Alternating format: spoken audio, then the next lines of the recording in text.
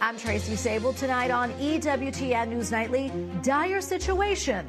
The UN staff in Gaza say they feel abandoned by the international community. They still cannot understand why after, 17,000 people having been killed, after the almost entire population having been displaced, that we still cannot agree on ceasefire. Protecting the unborn. Pro-lifers fight for the right to life in 3 states this week. How they plan to stand against the Supreme Court. A double-edged sword. The FDA approves a remedy for a life-threatening disorder. We weigh the ethical concerns. And 800 years in the making. The Vatican celebrates a beloved tradition and a monumental anniversary this Christmas. These stories and more tonight. From EWTN, the Global Catholic Network, this is EWTN News Nightly. Thank you for being with us on the feast day of Pope St. Damascus I. Our top story tonight, the war between Israel and Hamas. Intense fighting is happening in central and northern Gaza, where an Israeli defense minister says Hamas is at a breaking point. Meanwhile, ground fighting has begun in southern Gaza, and there are new tensions on the Israel-Lebanese border. This as the humanitarian situation continues to worsen. The UN General Assembly will resume its emergency session on Tuesday after the United States vetoed a UN Security Council resolution on Friday calling for a humanitarian ceasefire.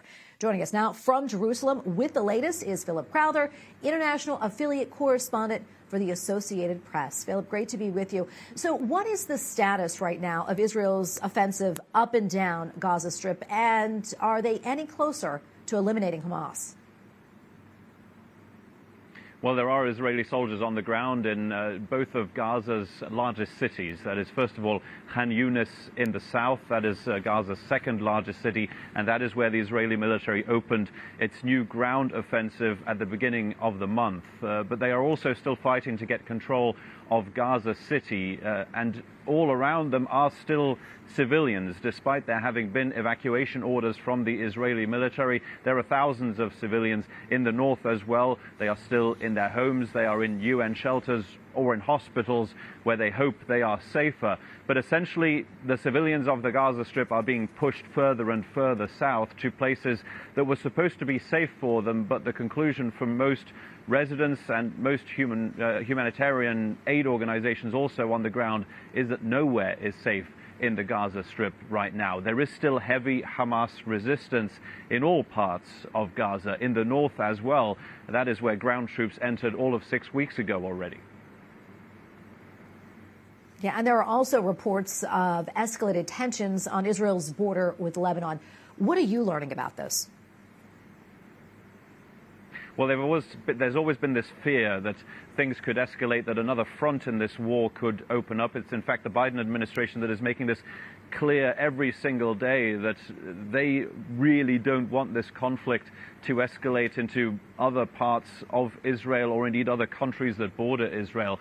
What we saw over the weekend were Israeli airstrikes against Hezbollah positions in southern Lebanon. This was in response to explosive drones and missiles being used by Hezbollah on Israeli positions. There have been attacks from Hezbollah fighters every day since the start of Israel's military operation in the Gaza Strip.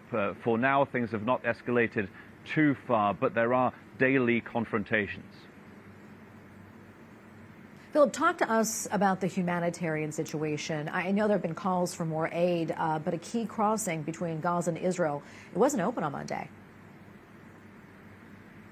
Yeah, that's the Kerem Shalom crossing. It looks like it might be opening up in the next few days. There's been a lot of negotiations around this by the United States and the United Nations together with Israel. Israel so far has not agreed to any openings from Israel into the Gaza Strip.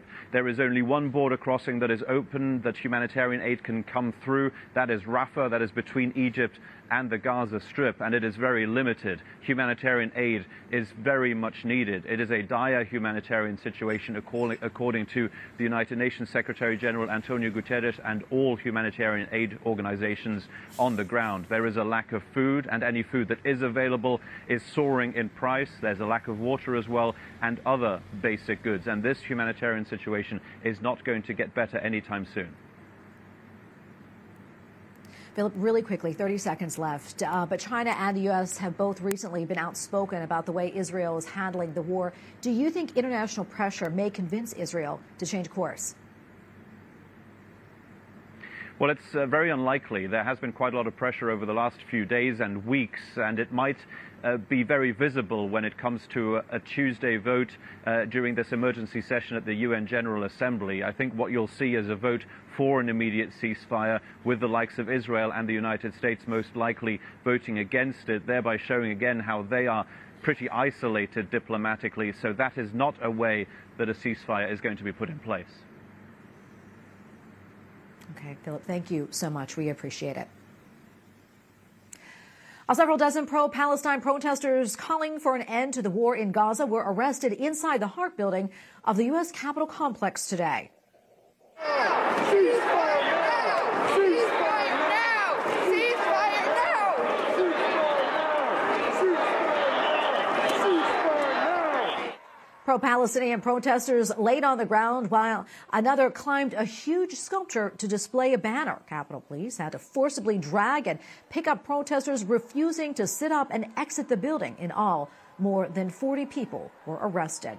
Only 4 more legislative days left before the holiday break, and Congress faces the same critical issues that they've had for months. Foreign aid and defense policy top the list. So, what is the latest on a potential aid package for Israel and Ukraine and the southern border? Capitol Hill correspondent Eric Rosales explains. Good evening. Bottom line, Republicans and Democrats are still very far apart on border policy changes. Key Republicans are telling me immigration policy changes must take place first for America's own border with any foreign aid package. So I care about Ukraine homeland security. I care about Israel's homeland security, but it would be immoral for me to put those two ahead of what I think is a clear and present threat to our homeland security. But Democrats charge that conditioning border policy changes to aid for Israel and Ukraine shows Republicans aren't serious about coming up with a solution. And if Republicans were sincere and genuine about truly negotiating a more secure border, they would have voted to begin debate and discussion on that bill. They had a prime opportunity to bring forward their own plans or their amendments to the president's package, but they voted no. They're not ready to genuinely talk. President Biden has said he's open to border reforms. Senator Lindsey Graham says President Biden has to get involved and use the power of his office. If you don't use your executive tools or work with us for a statutory solution, none of us who are supportive of Ukraine, Israel, and Taiwan can vote on a supplemental because you're making us pick countries abroad over our own homeland security. Meanwhile, President Biden continues to face the opening of an impeachment inquiry by House Republicans. I think we're very close to having the votes for an inquiry. You got to realize an inquiry is not an impeachment.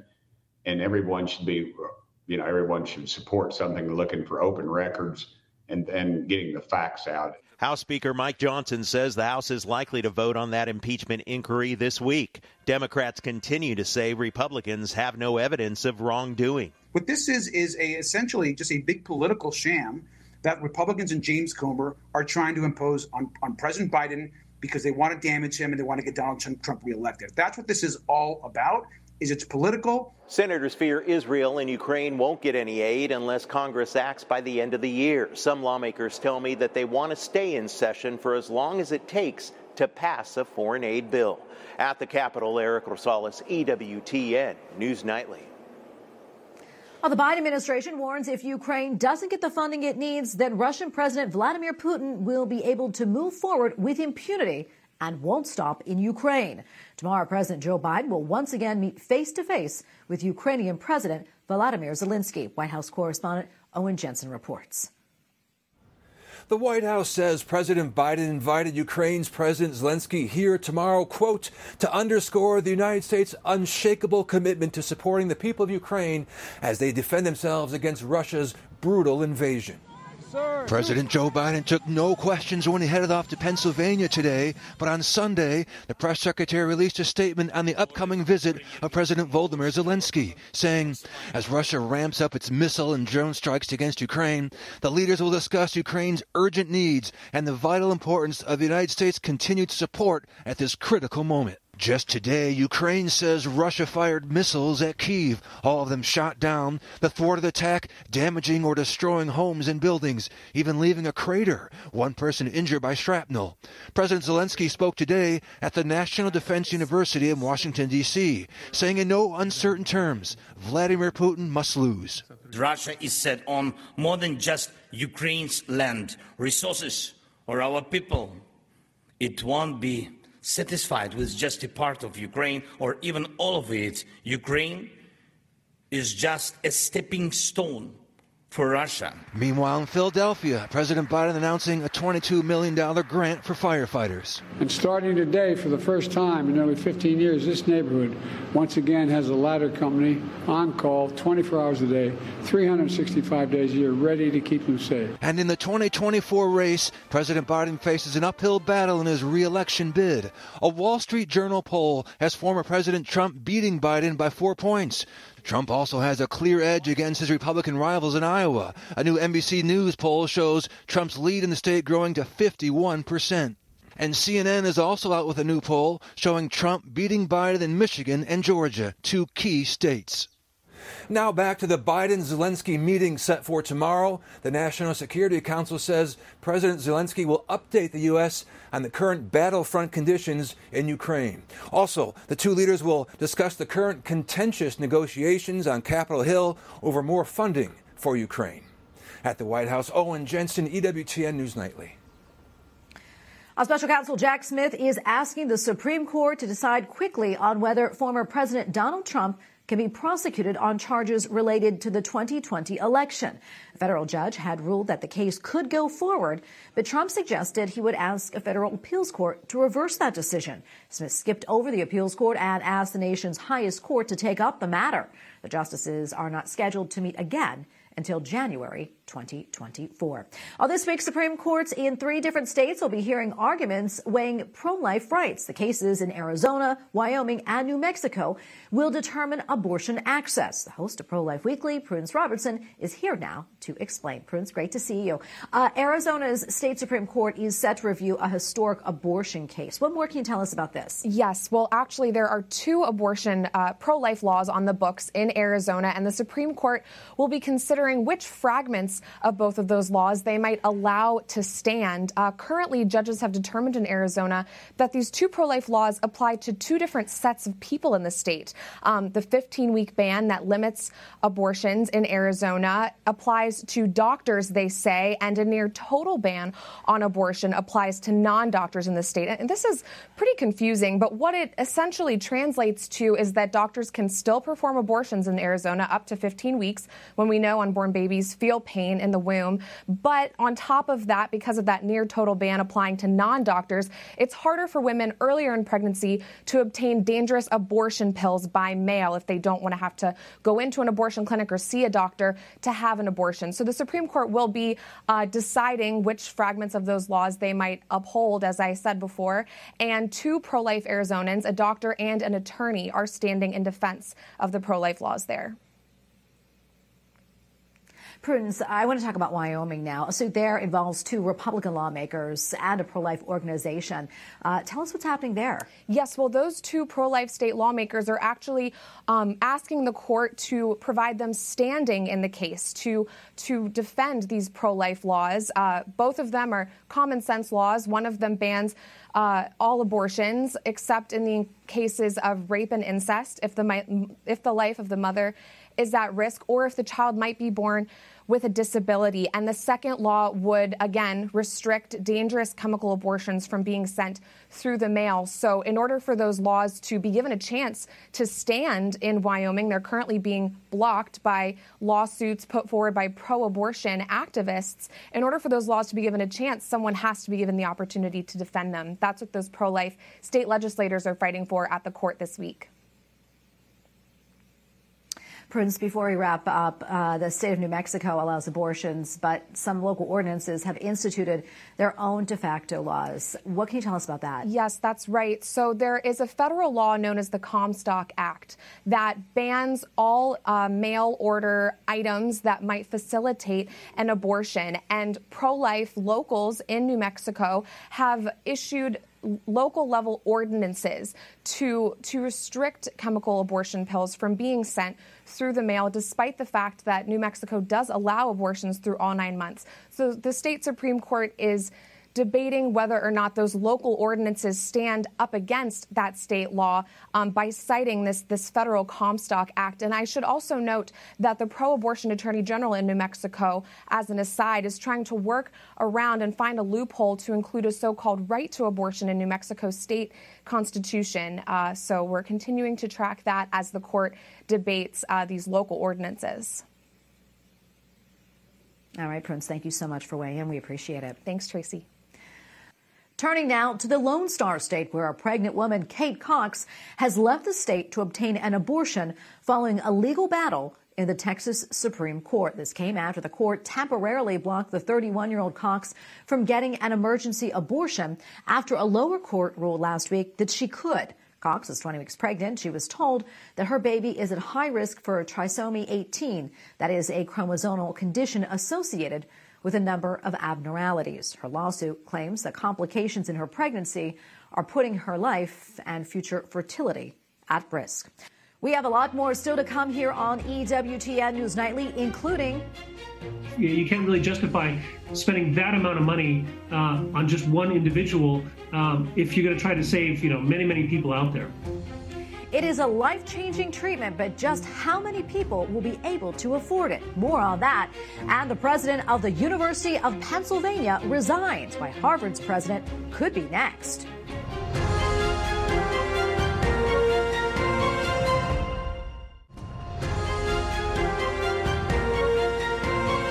Late last week, the Food and Drug Administration approved the first ever gene editing therapy to alleviate a debilitating disorder. The treatment will help those 12 and older suffering from sickle cell disease, what the FDA calls a rare, debilitating, and life-threatening blood disorder with significant unmet need. In the trial run, nearly 97% of those treated saw their pain resolved for at least 18 months. But despite the positive results, there are two main concerns: the expensive price tag and the high likelihood for infertility following the procedure. Joining us now to talk more about this is Dr. Joseph Meany, president of the National Catholic Bioethics Center. Dr. Meany, great to have you back on. First off, I want to get your thoughts on this groundbreaking treatment. Yes, so it's very interesting to see that the FDA has approved for the first time a gene therapy for sickle cell disease, which is a very common genetic disease and affects primarily African Americans. But it's the first time that this has been approved, so it's really groundbreaking. And from a Catholic ethical perspective, talk to us about that and what the Church teaches about gene editing therapies. Yeah, so the Church has said since Donum Vitae, really, that gene therapies can be acceptable as long as they're strictly therapeutic. That is to say, that gene therapy is used to treat a genetic disease. There are other people out there who want to do gene therapies to do human enhancement, or they want to do gene therapies that will affect all the future generations, so germline gene editing, affecting human embryos. But this is not the case, right? This current therapy is actually for individuals 12 years old and older and will affect a very serious disease and try to cure them. So from the Catholic perspective, this is, a very licit therapy and hopefully will be effective. Yeah, and we mentioned earlier that this treatment has a potentially high risk of infertility. Talk to us more about that. I mean, obviously a big concern, especially from a Catholic ethical perspective. Yes. So one of the things that has to be evaluated with any actual treatment is the proportionate benefits and possible side effects. So really what needs to happen with these gene therapies is a lot of clinical trials, which have happened, and more clinical trials to understand what all the potential side effects are in the future and the benefits. And if there is a balance between them, then people could choose it. But of course, this therapy is still experimental in the sense that very few people have gone through it. And there's still going to be studying this for many years in the future. So I would say that every therapy needs to be evaluated from that ethical perspective, right? Is there a proportion between the benefits and the burdens, and also between the costs, because this is a very expensive therapy? Yeah, I wanted to talk a little bit more about that before I let you go. I mean, that really is a big concern. Even with health insurance, it comes with a hefty price tag. Right. It seems that some of these therapies will cost between $2 and $3 million per person, which is, of course, astronomical. But I think you have to keep in mind, like the Human Genome Editing Project, right, cost $2.7 billion to map the human genome. And yet today you can map your human genome for only a few $100s. So the price does come down with technological advancements. But I think currently that does kind of put it out of the range of most people, even from an ethical perspective. You can't really justify spending that amount of money on just one individual if you're going to try to save, many, many people out there. Dr. Meany, thank you so much for your time and insights. Always appreciate it. God bless. Thank you. The president of Harvard's job hangs in the balance as a meeting of the Harvard Corporation today could decide her fate. President Claudine Gay received support from some faculty on Sunday, saying that her job security should not be decided based on some poorly worded remarks during her congressional testimony on anti-Semitism. This follows the resignation of the University of Pennsylvania president Liz McGill after mounting blowback from donors and lawmakers alike for not strongly condemning anti-Semitism at the same congressional hearing. Following McGill's resignation, U.S. Representative Elise Stefanik said, quote, "One down, two to go." Up next on EWTN News Nightly, credible witnesses. Pope Francis tells us how, like John the Baptist, we can become a voice in the desert. Plus, paying tribute, why this year's Vatican nativity scene is attributed to St. Francis of Assisi.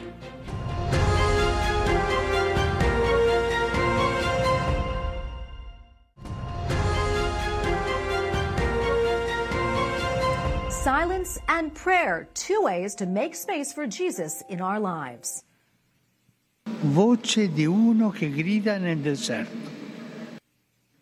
At the Sunday address, Pope Francis highlighted the importance of listening to God by embracing the example of John the Baptist, described as the voice of one crying in the desert.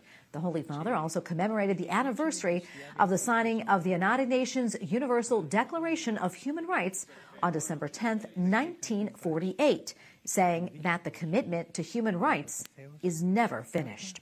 And finally tonight, the Vatican unveiled its annual Christmas tree and nativity scene, which pays special tribute to the origins of the beloved tradition on its 800th anniversary. EWTN Vatican Bureau Chief Andreas Tannhauser has more. The nostalgia for silence and prayer, this is what a nativity scene should awaken in all of us as we live our often so hectic lives, said Pope Francis before the inauguration of the life-size depiction of Christ's birth in St. Peter's Square here in Rome. On Saturday, December the 9th, Cardinal Fernando Vergas Alsaga presided over the ceremony. He's the president of the Governorate of Vatican City State, which is responsible for both the nativity scene as well as the Christmas tree in front of St. Peter's Basilica. This tradition is fairly new, as it was only started by Pope St. John Paul II in 1982. Much older is this tradition in the little town of Greccio, an hour and a half outside of Rome. There, St. Francis of Assisi initiated the first nativity scene with real people. This year we celebrate its 800th anniversary, and that is why the scene on St. Peter's Square also comes from Greccio. The nativity scene shows beautiful terracotta figures crafted by Neapolitan sculptor Antonio Catone. This is a big difference to St. Francis's original, who had real animals and people impersonating Jesus Christ's birth in a cave just outside Greccio. In St. Peter's Square, we can now find a replica of this cave. We also see frescoes that are taken from the shrine in Greccio, which had been built over the original grotto. These images show St. Francis adoring the child, as well as Mary feeding baby Jesus. The still empty manger is at the center of the large nativity scene. Only on Christmas Eve the Christ child will be placed into the pillow of straw it contains. There are Mary and Joseph, the cow and the donkey, as one would expect from a real nativity scene. But there's also St. Francis and some of his brothers shown right next to the manger. It's a real tribute to the founder of the Franciscans and inventor of the nativity scene. The large Christmas tree right next to the scene comes from the northwest of Italy. It's an 80-foot tall fir. The town of Macro donated the tree and adorned it with edelweiss flowers native to the Alps from where the tree was taken. After Christmas, its wood will be used to make toys for children in need, something very important to Pope Francis. And there's another fact that was important for the Holy Father to point out. As St. Francis was inspired by his visit to Bethlehem in the Holy Land to organize the nativity scene in Greccio, we all should be moved to pray for peace in the Holy Land when seeing the grotto in St. Peter's Square. Peace on earth. In Rome, Andreas Tonhauser, EWTN News Nightly. And we thank you for watching tonight. Remember, you can follow us on social media, Facebook, X, and Instagram at EWTN News Nightly. I'm Tracy Sable. Good night, and God bless.